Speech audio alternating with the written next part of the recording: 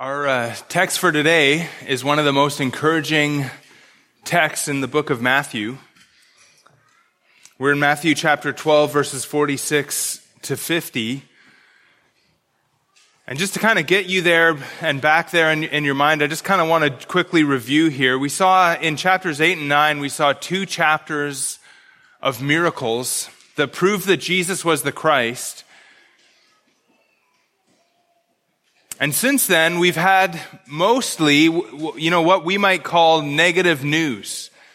In chapter 10, Jesus sent his disciples out to preach, but he emphasized as he sent them out that they would face persecution. And he said that they must really love him above their families and love him even above their own lives if they're going to be faithful in this mission that he was sending them on. See, a disciple of Jesus is somebody who loses his life for Jesus' sake. And there was some encouragement there, but in a sense it was kind of a backwards encouragement. It was, the implication was that Christ was worth suffering for, but really the focus was more on the suffering itself. And then in chapters 11 and 12, it showed us the beginnings of this persecution. Jesus was rejected by Israel. The Pharisees began to conspire how to destroy him. The persecution that Jesus warned his disciples of was beginning to happen to him. And John even began to wonder if Jesus was the one to come. The cities where he did most of his mighty miracles refused to repent. The Pharisees accused Jesus and his disciples of breaking the Sabbath, and then they accused him of casting out demons by Beelzebul, the prince of demons. And so chapters 11 and 12 were almost entirely negative. They were showing us how Israel failed to repent, how they failed to respond to Jesus' ministry, except for that brief reprieve at the end of chapter 11, where Jesus says in chapter 11 and verse 28, "Come to me, all you who labor and are heavy laden, and I will give you rest. Take my yoke upon you and learn from me, for I am gentle and lowly in heart, and you will find rest for your souls. For my yoke is easy and my burden is light." And so despite the rejection, Jesus called all who labor and all who are heavy laden to come to him. And just before that, he spoke about how God the Father was the one who revealed Jesus to what he called their little children. And so in Matthew 11:25, Jesus declared, "I thank you, Father, Lord of heaven and earth, that you have hidden these things from the wise and understanding and revealed them to little children. Yes, Father, for such was your gracious will." Now, from time to time in Matthew, Jesus is going to refer to his disciples as little children. And when you think about it, I like this idea of being a little child or an infant, or the King James Bible translates it as babes. But however we translate it, it speaks of the Father's care for us and our Lord's care for us. We are like little children, and the Lord cares for us just like we would care for little children. And chapter 12 ends then on a similar encouraging note. You see, despite all the rejection and hostility, it brings us back at the end of chapter 12, and we remember here the 12 disciples. 12 disciples that Jesus called apostles. He sent them to preach the message that Jesus preached. And these 12 and a few others were still with Jesus despite all of the rejection. And they were, as Jesus points out in this chapter, they were Jesus' family. And so let's read our text then for today, Matthew 12, starting in verse 46. "While he was still speaking to the people, behold, his mother and brothers stood outside, asking to speak to him. But he replied to the man who told him, 'Who is my mother and who are my brothers?' And stretching out his hand toward his disciples, he said, 'Here are my mother and my brothers, for whoever does the will of my Father in heaven is my brother and sister and mother.'" Now, I just want to point out real briefly here at this point, if you look at your ESV, if you've got an ESV Bible here, you might notice that it goes from 46 to verse 48. But there's a little footnote at the end of verse 46, which says this. Some manuscripts insert verse 47, And then they translate verse 47 for us. Someone told him, your mother and your brothers are standing outside asking to speak with you. Asking to speak to you. So we'll ignore that issue for now. We'll come back to it a little bit later. But Jesus here refers to his disciples as his family. You see, in chapter 10, Jesus told his disciples that they, and really we, need to be committed to him and his mission even above our own families.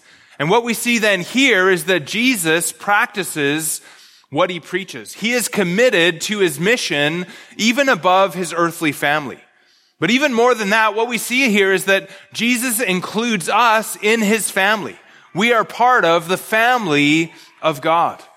We belong to the family of God so long as we are Jesus' disciples, and as we see in verse 49, and so long as we do the will of the Father, as we see in verse 50.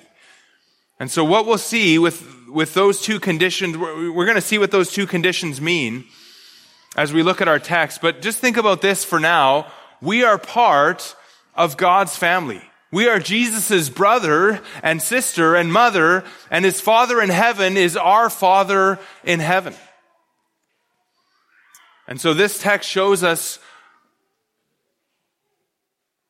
that, and it's meant really to be an encouragement to those of us who are disciples of Jesus Christ. And it begins to present then one of the highest privileges of salvation, that those who are saved through Jesus Christ have been adopted into God's family. And there really is no thought more delightful than that we who were once alienated and separated from God because of our sins, we've been cleansed, we've been forgiven, we've been declared righteous, and then even beyond all of that, we've been welcomed into God's own family. And so it's no wonder that John says with such excitement in 1 John chapter 3 verse 1, see what kind of love the Father has given to us that we should be called children of God, and so we are. And so our time together in this text really should be an encouragement to us, a great encouragement, because this is exactly what our text is supposed to do. It's supposed to encourage us as we see all this rejection. We're supposed to realize, yet we are Jesus' family. And even though everyone else rejected him, he accepts us if we are disciples of his. And so we're going to look at our time together. We're going to look at our text together under two headings. The first one is the request from the old family, verses 46 and 47. And we'll really be pretty brief here on this. But the request of the old family. Look at verse 46. It says, while he was still speaking to the people, behold, his mother and his brothers stood outside asking to speak to him. And then 47, someone told him, your mother and your brothers are standing outside asking to speak to you. And so Jesus is still speaking to the crowds, and we learn that he was, or at least at this time he is, inside the house. And he's inside with his disciples, and outside is his family. And that's emphasized again in verse 47, which is really just a repetition of verse 46. And so let's talk just a little bit here about verse 47. Like I pointed out already, the ESV doesn't have a verse 47 except for the footnote that says some manuscripts insert verse 47, and then they translate verse 47 in the footnote for us. And the reason for this is that the two best-known manuscripts, Sinaiticus and Vaticanus, are both missing verse 47. And those two manuscripts represent really the oldest complete, or at least almost complete versions of the New Testament. Now, one of those two manuscripts does include a little correction note which adds verse 47. So the one manuscript is aware that there was a verse 47, but the vast majority of manuscripts do include verse 47. So the vast majority of the manuscripts that we have do have verse 47.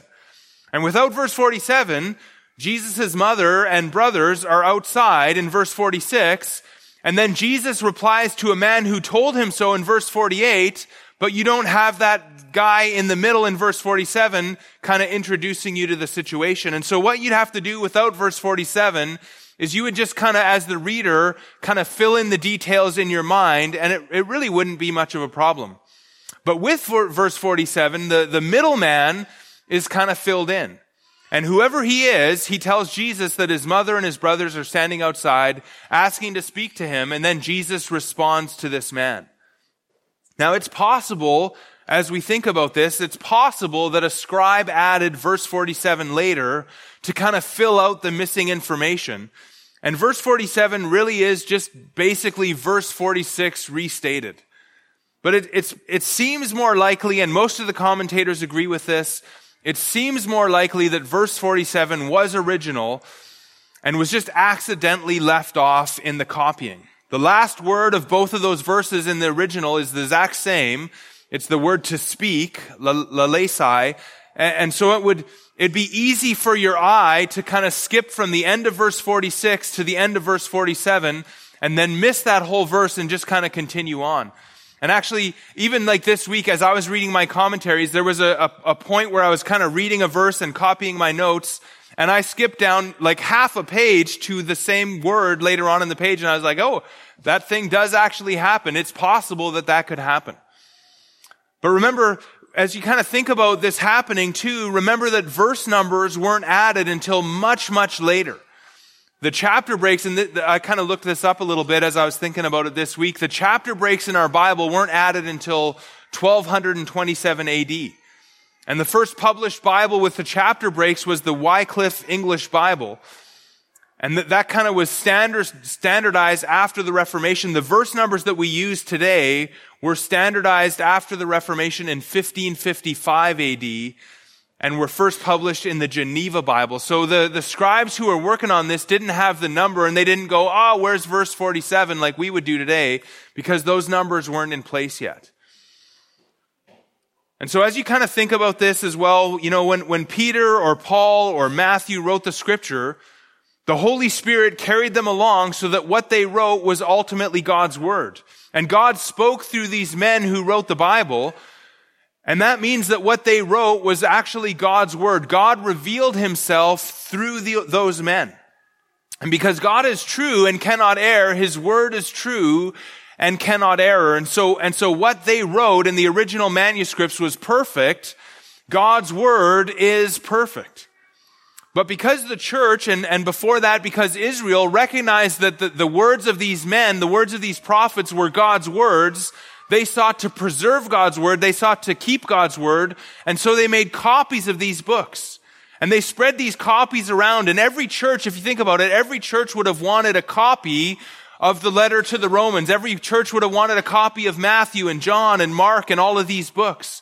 And each copy had to be handwritten during a time of persecution in the first few hundred years of the church. And what that means is that we have thousands of manuscripts in different areas of the world and from different centuries, and then even translated into different languages. And although God promised to preserve his word, he didn't promise that the copyists would be without error. And you can just think about that for yourself. If you just went and made a copy of the book of Matthew today and just kind of copied it out day by day, line by line, word by word, it's very likely that you would make an error in doing that. And so what we have to do then is we have to compare the manuscripts that we have. We have to compare the copies and think about where those versions that we have came from and how old they are. And by doing that, we can discern what was most likely the original text. And doing that is called textual criticism. And as you think about textual criticism, maybe it's a little bit of a scary thing to think that there's some manuscripts with some differences. But I just want you to know, we've been going verse by verse through the first 12 chapters of Matthew, and we've never had to have a conversation like this to my knowledge, right? It's so rare that there's ever even a difference that's worth discussing. And even this difference, if you think about it, it really makes no difference to our understanding of Matthew. It's really, you would have filled verse 47 in your mind whether it was there or not. And so for the most parts, when the texts have a difference, it's so obvious which is the correct reading that the Bible doesn't even mention it. Your English Bibles don't mention it. And, some of my technical Bibles maybe do mention it a little bit, but usually you just look at it and it's so obvious that there was an error in this strain of manuscripts and it kind of carried on. And again, when there is some doubt, like we have here, and we're not sure if verse 47 is original, it usually makes very little difference in the meaning, if it makes any difference at all. And no major doctrine of the Christian faith is affected by a difference in the manuscript versions. And this shows us again that God preserved his word through the centuries. And he did so not maybe in a supernatural way, not in a mechanical way, but by natural means. He spread the word around the world, and then he allowed us to discover it again years and years later in various places, in various areas of the world, and even the various translations from ancient times. We can compare those things and look at them, and we can discern what was the original text. And what we see is that they are remarkably similar from all parts of the world. There's not these massive differences. And we could maybe talk more about that, but I think that's enough for today. But I just want to say one more thing about this. The reason that I prefer to use a Bible like the ESV or the New American Standard Bible or the Legacy Standard Bible or the Christian Standard Bible, or before that, the Holman Christian Standard Bible, is because those Bibles are based off the majority or all of the Greek text that we have. Whereas a Bible like the King James Bible or the New King James Bible is based on only a very few manuscripts that existed in 1611 from Erasmus's translation, or Erasmus's Greek New Testament that he compiled. And so the King James Version and the New King James Version are based on a handful of manuscripts. I think it's even less than 12. Whereas these other Bibles that I mentioned are based on all of the manuscripts and all of the evidence that we have. And so I prefer these Bibles, even though I don't prefer that the ESV actually leaves this one out, because I think it really should have probably been in there. If I was translating it, I would have put verse 47 in there for you, but it's there in the footnote. But all of this to say is that we can trust our English Bibles. I want you to know that you can trust your English Bibles. These are God's word. They're good translations of the original Greek and Hebrew manuscripts, and they go right back to what the original authors wrote. And so I think verse 47 should be there, but again, it really makes no difference. But if we go back to our text, Jesus' mother and his brothers were seeking to speak with him, and they couldn't get in, probably because of the crowds. And so somebody in the crowd kind of sees what's going on, and that person is able to get to Jesus and tell Jesus that his mother and his brothers are seeking to speak with him. Now, Matthew doesn't really focus on Jesus' earthly family, and he doesn't even tell us what they wanted. They wanted to speak to him. To see that, we really need to turn to Mark chapter 3. And so I want you to just turn with me to Mark chapter 3, where Mark kind of gives us a little more detail about what they're trying to do. This is the same context here in Mark chapter 3. It's right close to the blasphemy of the Holy Spirit. And we see in Mark chapter 3 and verse 20, "Then he went home, and the crowds gathered again so that they could not even eat. And when his family heard it, they went out to seize him, for they were saying, 'He is out of his mind.'" And then if you just kind of skip down to verse 31, "And his mothers and his brothers came, standing outside, they sent to him and called him." Verse 32, "And a crowd was sitting around him, and they said to him, 'Your mother and your brothers are outside seeking you.' And he answered them, 'Who are my mother and my brothers?'" And so Jesus' family, it seems here, thinks that he's going crazy. And it seems that even Mary at this point is persuaded, despite all that she had recognized years before when Jesus was conceived. Now, Joseph isn't mentioned here, and really, he isn't mentioned in the Gospels from about the return from Egypt. And so most people think that at this time, Joseph had already passed away. Now, John tells us, the Apostle John tells us in John chapter 7, and actually, why don't we just turn there? Let's go to John 7. Just kind of thinking about Jesus' family here.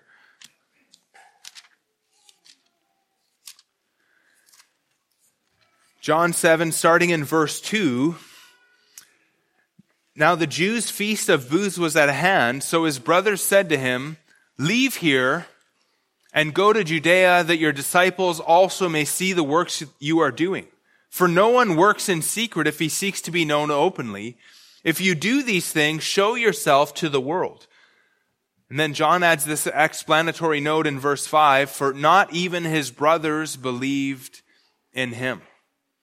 And so Jesus' family didn't believe, which shows, I think it shows that salvation is really by grace alone. You see, even seeing Jesus and growing up with Jesus with a sinless older brother wasn't enough. God had to open their eyes later on to the truth of the gospel and to the truth of who Jesus was. And it almost seems as the family comes to see Jesus here that they're going to try to stop Jesus. And maybe they heard about the Pharisees' plot to destroy him. And so they're going to kind of put an end to this crazy crowds and all of this situation with Jesus. But regardless of their motives, they've come to see Jesus. They want to talk to him about something. And Jesus then uses this as an opportunity to teach. Now, what he does here, he doesn't reject his family. The focus really isn't so much on his earthly family as it is on what we're going to see next, which is what I called number 2 in our outline here. Number 2, the recognition of the new family. So the recognition of the new family. There was the request from the old family. Now we see the recognition of the new family. And in verse 48, Jesus sets this whole thing up with a question. He says, he replied to the man who told him, "Who is my mother and who are my brothers?" Who is my mother and who are my brothers? Well, his mother was Mary. And if we read Matthew 13:53, and why don't we go over there for a minute? Matthew 13:53, when Jesus had finished these parables, he went away from there, and coming to his hometown, he taught them in their synagogue, so that they were astonished and said, "Where did this man get this wisdom and these mighty works? Is this not the carpenter's son? Is not his mother called Mary, and are not his brothers James and Joseph and Simon and Judas? And are not all his sisters with us? Where then did this man get all these things?" And they took offense at him. And so Mary and Joseph, we learn here, had children after Jesus. Remember, she conceived as a virgin. Matthew 1:25 says that Joseph knew her not until she had given birth to a son, and he called his name Jesus. But after Jesus, Mary and Joseph had James and Joseph and Simon, plus some sisters that are unnamed in the scripture. But there's all the sisters, and so there's a group of sisters as well that they had. Now this destroys, and maybe you don't know about this, but this destroys a false and a superstitious teaching of the Roman Catholic Church that teaches the perpetual virginity of Mary. See, Mary had, according to Scripture, Mary had other children with Joseph, which we would consider, I think we would consider them Jesus' half-brothers and Jesus' half-sisters. But the crowd, they thought of them as, they thought of Jesus as Joseph, or they thought of Joseph as Jesus' father as well. And so when Jesus asks here, "Who is my mother and who are my brothers?" he's thinking beyond his earthly family to this new family that he's creating. And the fullness of this new community is not going to be revealed until after the resurrection and the establishment of the church, but Jesus introduces this whole thing here. And we've already seen hints of this in the Sermon on the Mount already. And so if we went back, for example, to Matthew chapter 5 and verse 9, Matthew 5:9 says, "Blessed are the peacemakers, for they shall be called sons of God." Or in Matthew chapter 6 and verse 8, Jesus says there, "Do not be like them, for your Father," notice that, "your Father knows what you need before you ask him. Pray then like this, Our Father in heaven, hallowed be your name." And so Jesus taught his disciples to think of God as their Father, as the collective group's Father. Now that's something that wasn't yet revealed in the Old Testament, this idea of the family of God. And so Jesus asked this question, "Who is my mother and who are my brothers?" And then look what he does in verse 49. And stretching out his hands towards his disciples, and so he kind of does some kind of a motion like this, "Here are my mother and my brothers. Here are my mother and my brothers." Jesus says, "These people are my family." And he says this with his real family right outside the doors. He says this to his disciples.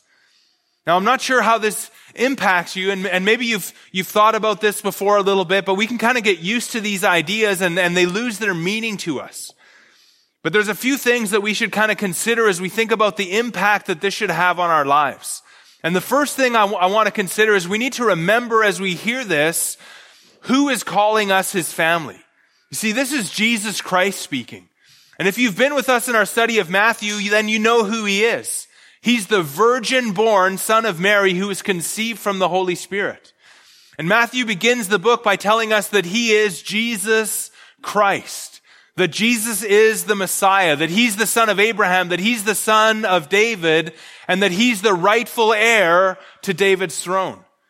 And he's the fulfillment of all of the prophecies in the Old Testament about the Messiah, which Matthew showed us. And it means that he is Yahweh in human flesh, that he is God the Son, and that he is the one who came to save his people from their sins. And then Jesus proved all this by his remarkable authority. He had authority over sickness. He had authority over nature. He had authority over demons. He had authority over death itself. And the authority of his deeds showed that he had the power to undo the effects of the fall, and that he could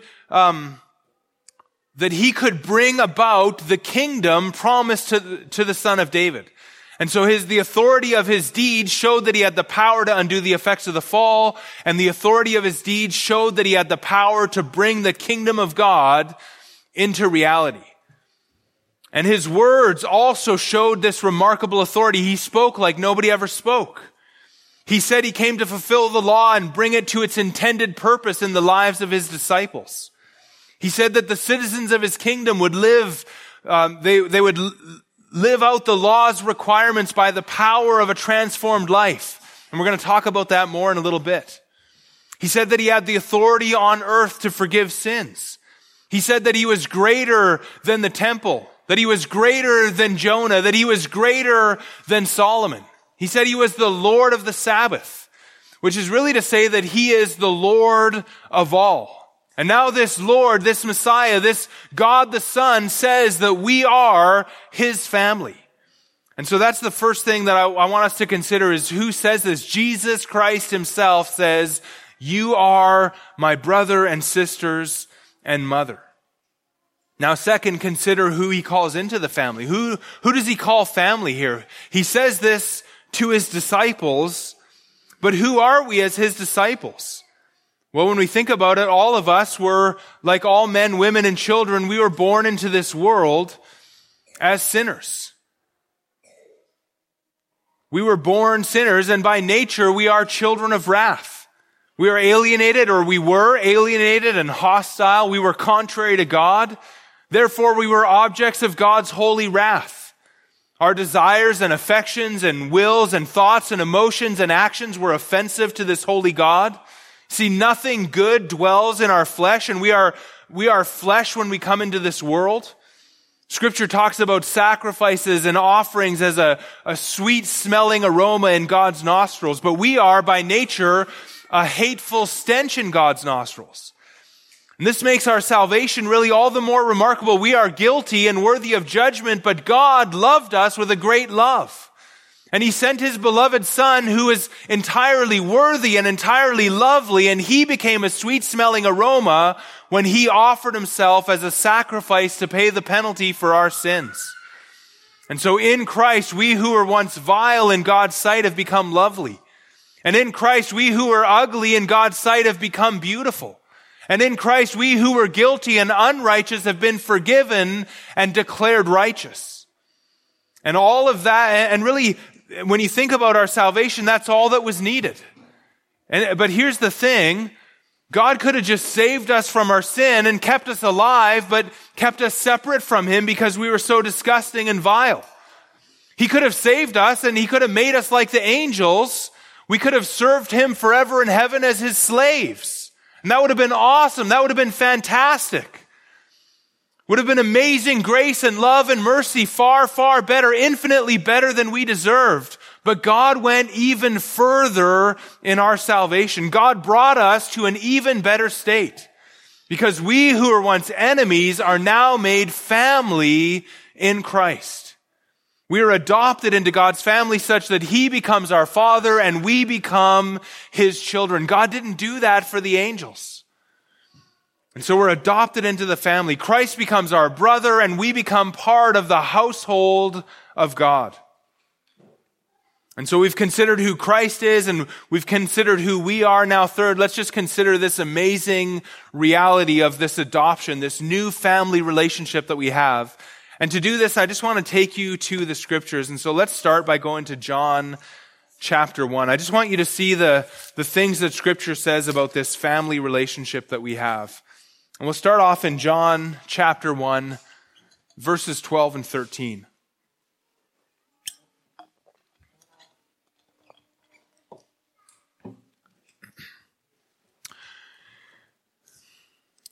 John 1 and verse 12 says, "But to all who did receive him, who believed in his name, he gave the right to become children of God, who were born not of blood, nor of the will of the flesh, nor of the will of man, but of God." And so to all of those people who did receive him, to all of those who believed in his name, those two things go together, God, gave the right that we might become the children of God. And this is kind of speaking of a legal thing. There's this legal terminology here that we are adopted. We have the right now, we have this legal right to be the children of God. And as God's children, we see there that we were born not of blood, nor of the will of the flesh, nor of the will of man, but of God. God has regenerated us and welcomed us into his family. We who believed in him have the legal right. We have become the children of God by this legal adoption that's happened. And also, at the same time that that's happened, we were born again from God. And so that's the kind of the first verse. Let's go to Galatians. And there's a couple of verses in Galatians where Paul talks about this to the Galatians. Galatians 3, starting in verse 23. It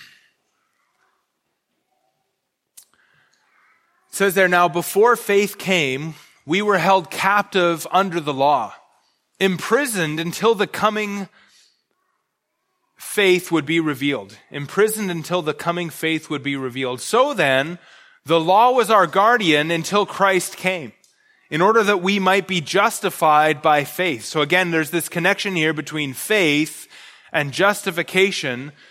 Verse 25, "But now that faith has come, we are no longer under a guardian, for in Christ Jesus, you are all sons of God through faith." And so again, when through faith we are justified, and we're declared righteous, but also in Christ, and through faith we're joined to Christ. We become in Christ, and now we are all sons of God through this faith.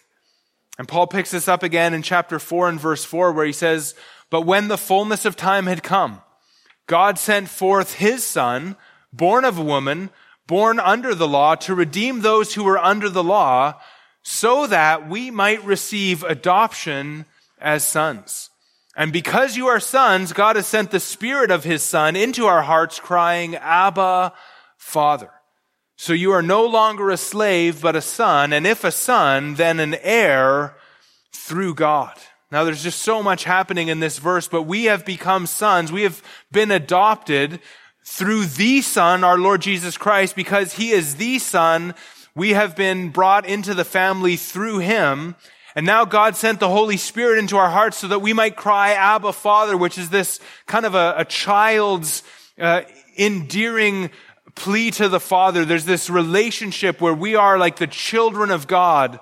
And we're no longer slaves, but we are now sons. And as sons, we are heirs through God. And what that means is we're going to be inherit really everything that would have belonged to Christ as the firstborn. With him, we are going to inherit really the entire world and universe through this relationship, this family relationship that we've been brought into.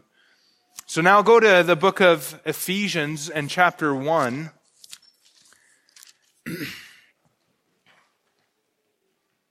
Ephesians 1 and verse 4, He chose us. Paul's going to tell us about these spiritual blessings that we have in Christ. And one of them in verse 4 is that he chose us in Christ, in him, before the foundation of the world, that we should be holy and blameless before him in love.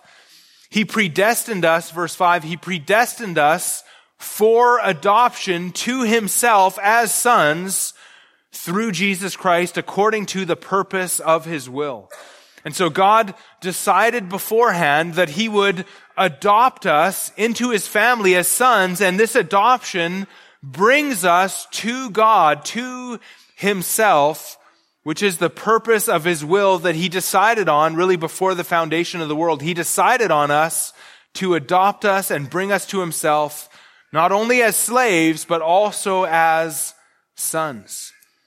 And later on, Paul kind of picks this up in Ephesians 5 and verse 1, where he tells the church there, therefore be imitators of God as beloved children, and walk in love as Christ loved us and gave himself up for us, a fragrant offering and a sacrifice to God. But notice there that we are beloved children. We're like only children. There is kind of the way the Greeks saw the only child as a special child who got all the presence and love of his family. You know, I have one of my children kind of thinks like that too. And just the other day he was saying, man, if I was the only child, I would get all the toys and presents that you got those other guys. You know, I would have had that for myself. And the Greeks kind of thought that way. Not that that's a good way to think, but the Greeks thought that way.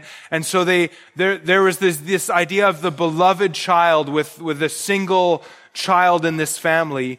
And we are viewed like that. We are beloved children, but God is infinite and he can love all of his children with the fullness of his love. And that's kind of what Ephesians 5 is talking about. We are part of God's family. Go to Romans chapter 8.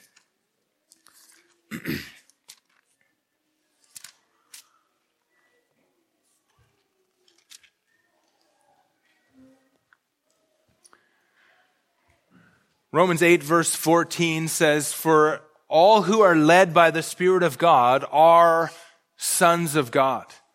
For you did not receive the spirit of slavery to fall back into fear, but you have received the spirit of adoption as sons, by whom we cry, Abba, Father. The Spirit himself bears witness with our spirit that we are children of God. And if children, then heirs, heirs of God, fellow heirs with Christ, provided we suffer with him, in order that we may be glorified with him. And then if you just skip over to verse 29 there, for those whom he foreknew, he also predestined to become conformed to the image of his Son, so that he, and that he there is speaking about the Son, that the Son would be the firstborn among many brethren. And so if we just kind of take all of this, we've been legally transferred into God's family. And the Holy Spirit teaches us to call God Abba, Father, a very endearing way to address God as little children. And it implies this idea of this intimacy with God that we have, this close relationship. We've been brought to God as sons and daughters. And as sons and daughters, we share the inheritance. We are co-heirs with Christ. And we've been predestined for this privilege. We've been predestined not only to be made like Christ, we've also been predestined to be adopted. And so if we've been truly justified and we've been truly adopted by faith, our inheritance is guaranteed. Because God is a good father and he promises to discipline us if we go astray as his children. And he adopted us into his family. If you think about it, he adopted us into his family when we were ungodly sinners, and he brought us to himself into his household by grace. And now that we're born from above and part of his family, we're regenerated, how much more is he going to keep us by his power? Do you see that? If he adopted us when we were sinners, how much more will he keep us now that we are sons? And so adoption really is the highest privilege imaginable. See, there's no image that's closer, that'd be really available to us as a picture of how close God brought us. He has brought us right into his family. And so we've considered then under this point, who is calling us to the family? It's Jesus Christ, God's only Son, who is himself God. We've considered who we were once sinners. We've been called into this family. And now third, we've considered a little bit about what adoption entails. See, God is our Father. Christ is our brother. And we, all of us, if you just look around this room, every one of us who is truly born from above, every one of us who is a true Christian and a disciple of Christ, we are family. We are brothers and sisters in Christ. Now go back to our text here, Matthew chapter 12. And we just need to see now, kind of as a second subpoint under number 2 here, we need to see who this is for. Who gets to enjoy this rich privilege of being part of God's family? We already saw in verse 49 that Jesus stretched out his hands to his disciples. And so this blessing is really only for Jesus' disciples. He even remarkably even excludes his own earthly family from this. They're not disciples yet. But now we need to see what Jesus adds in verse 50. Look at verse 50 there. For whoever does the will of my Father in heaven is my brother and sister and mother. A few things to kind of note here. Maybe first of all, it's brother and sister and mother, not brother or sister or mother. And the idea here is you're just part of the family. You don't have to get so specific about it. It's kind of a metaphorical way of talking here that Jesus is using. Secondly, it says it's for whoever does the will of my Father. Anyone could be included in this. Whoever does the will of the Father is in the family. Whoever meets the condition will have the blessing. And so even Jesus' earthly family, they could have been adopted. And later we'll find that James was adopted into the family and he led the church in Jerusalem. He also wrote the epistle that is known as James. And so this family blessing is open to whoever would have it, but you must enter into it the way that Jesus describes here. And then thirdly, this is for whoever does the will of my Father in heaven. And here's something that we really, I think, need to pay attention to, and I want to kind of address this a little bit. This is really important here, and Jesus is equating two things here: discipleship and doing the will of his Father. You see, a disciple is somebody who does the will of the Father in heaven. And according to Jesus, that is who a true disciple is. And so don't be deceived by this. There's a stream of teaching which would kind of deny the connection that Jesus makes here. You see, some would say that obedience is optional. Some would say that obedience maybe is even highly recommended, but not necessary to salvation. And such a one would say, and it sounds right, and it actually is right, but such a one would say that we are saved by faith alone. And that faith and doing the will of the Father are not necessarily connected. Now, I agree with the first part. I don't agree with the second. We are saved by faith alone, but faith and doing the will of the Father are necessarily connected. Such a one might even claim that requiring obedience is adding to the gospel a form of works. But what should we make of this? Look at what Jesus says. It's for the disciples. It's for whoever does the will of my Father in heaven. That is Jesus' brother and sister and mother. Now, our friend who has this kind of form of teaching might say, but what is the will of the Father? And they might take us to a text like John chapter 6. And you might know this one, John 6, 28, 29. They said to Jesus, what must we do to be doing the works of God? And Jesus answered, verse 29, this is the work of God, that you believe in him whom he has sent. And so such a one might say the only work required is to believe. And to an extent, again, that's true. And we agree that salvation is by faith alone. We can add nothing to our own, nothing of our own to contribute to our salvation. But here's where we disagree, and I think this is really important. And I think I'd even be so bold as to say that Jesus disagrees. You see, saving faith is a life-changing thing. True faith, true belief in Christ will result in obedience. True faith will result in love for Jesus Christ. True faith will result in serving God with a strong commitment and devotion to do His will. True faith will result in the fruit of the Holy Spirit in one's life. And true faith will result in doing the will of the Father. And so some people kind of just drain faith of every bit of meaning. But faith is a powerful thing. True saving faith is something that connects us to the vine and transforms our life because we are now connected to the Lord Jesus Christ. And Jesus everywhere in Matthew kind of assumes this truth that salvation is going to result in discipleship, which is also going to result in a transformed life. Disciples are going to do the will of Jesus' Father in heaven, and those who do this will, and only those, are children of God.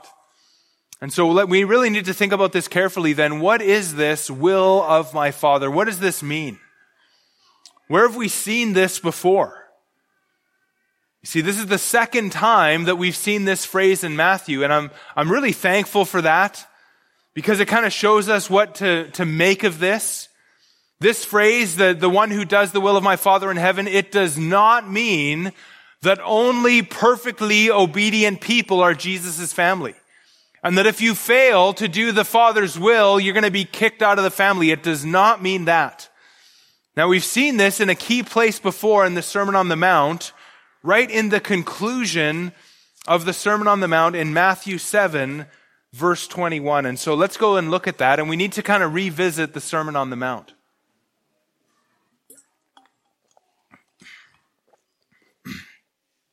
Look at 7:21 first, the conclusion. Not everyone who says to me, Lord, Lord, will enter the kingdom of heaven, but the one who does the will of my Father who is in heaven. That's the one who will enter. And I like how the New American Standard Bible in that place actually adds something like that. They will enter. But that's the same phrase there. The one who does the will of my Father who is in heaven. So who's going to enter the kingdom?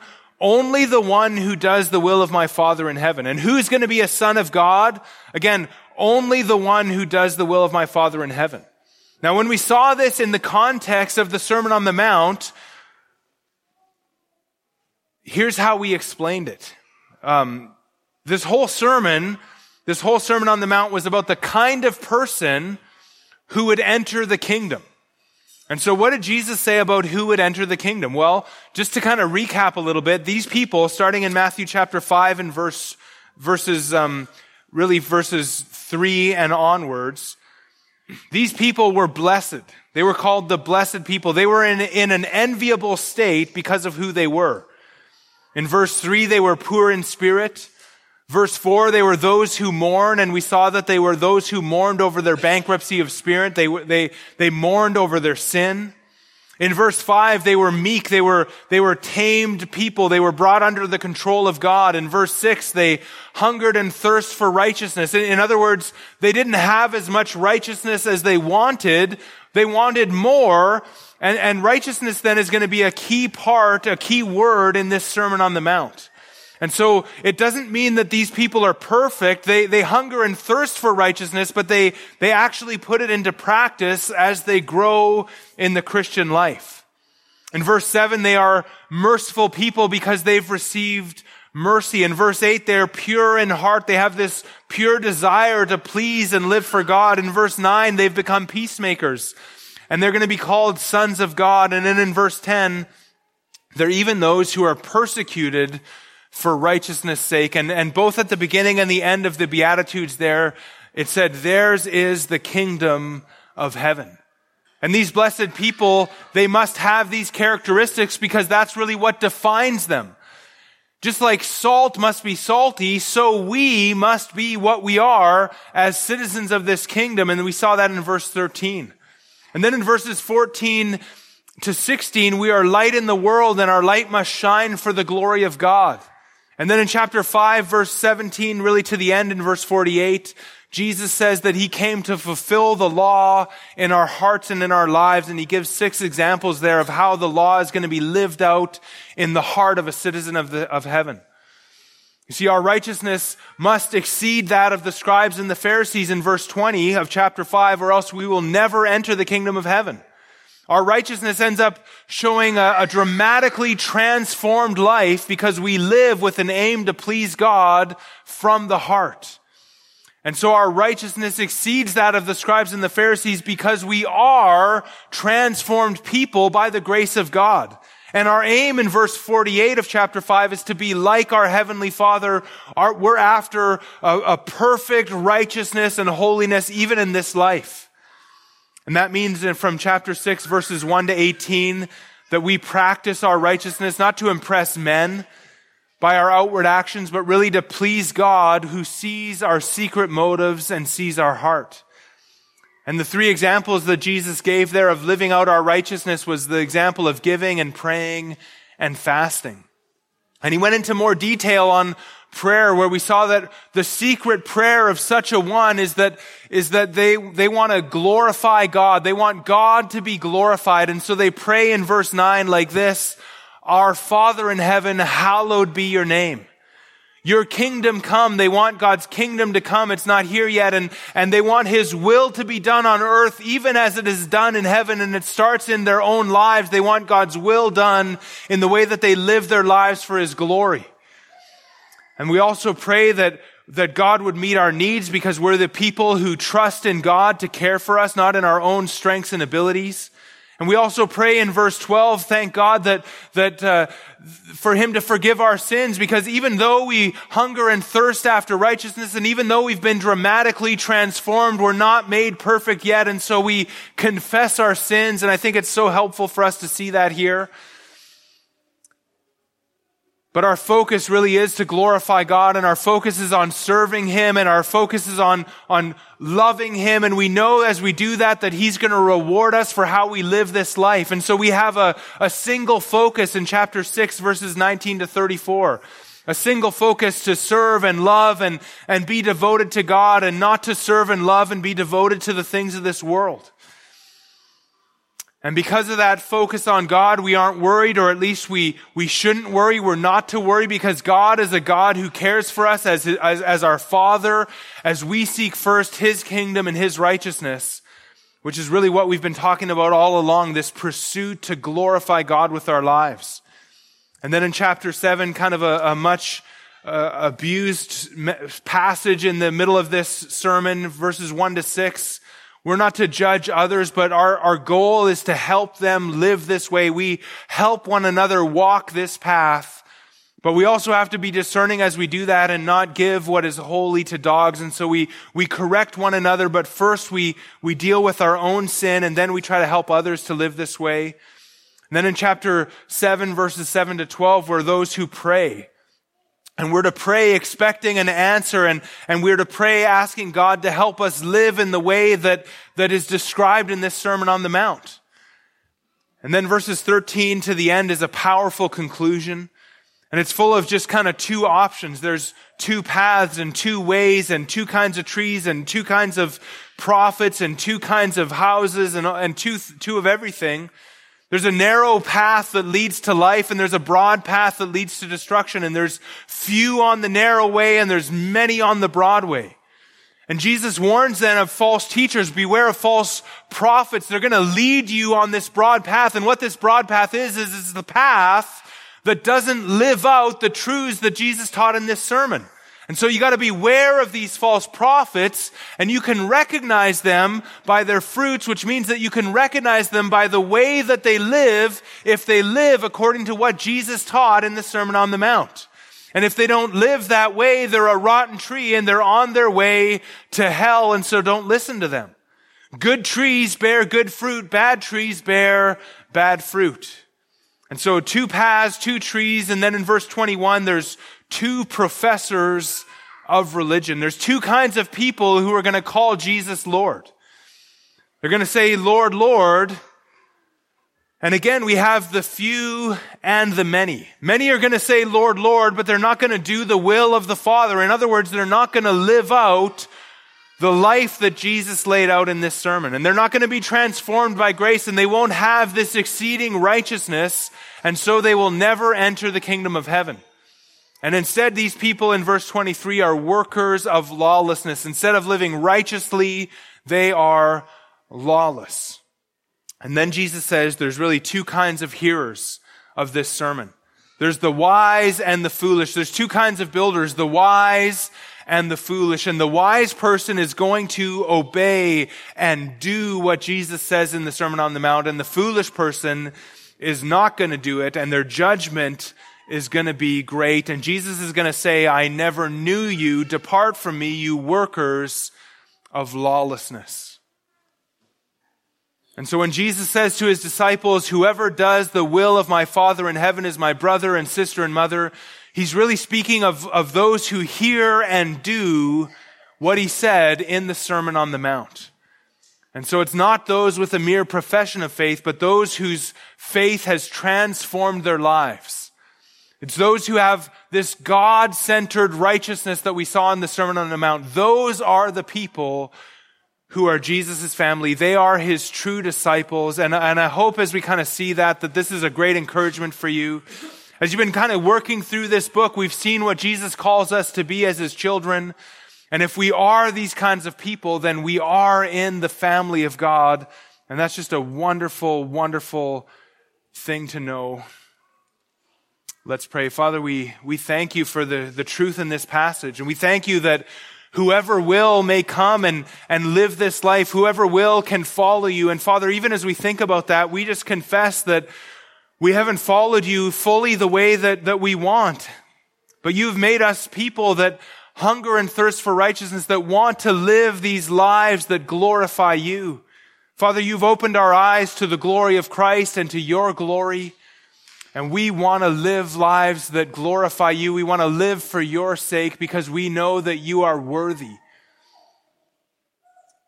And Father, we know that since we feel this way, we know that we are the children of God. And even your Spirit within us encourages us that we are the children of God and bears fruit in our lives that shows us that we are the children of God. And so we are bold, Father, to call you our Father today. And we thank you that Christ is our brother and that we are co-heirs with him. And we thank you for the family that you've given us here, this family called Grace Bible Fellowship, this family of true Christians all over the world who know you and love you and live for you. And so we thank you for our family, Father. We thank you for inviting us in. We thank you for this high point of salvation that you've given us. And we do so in Jesus' name. Amen.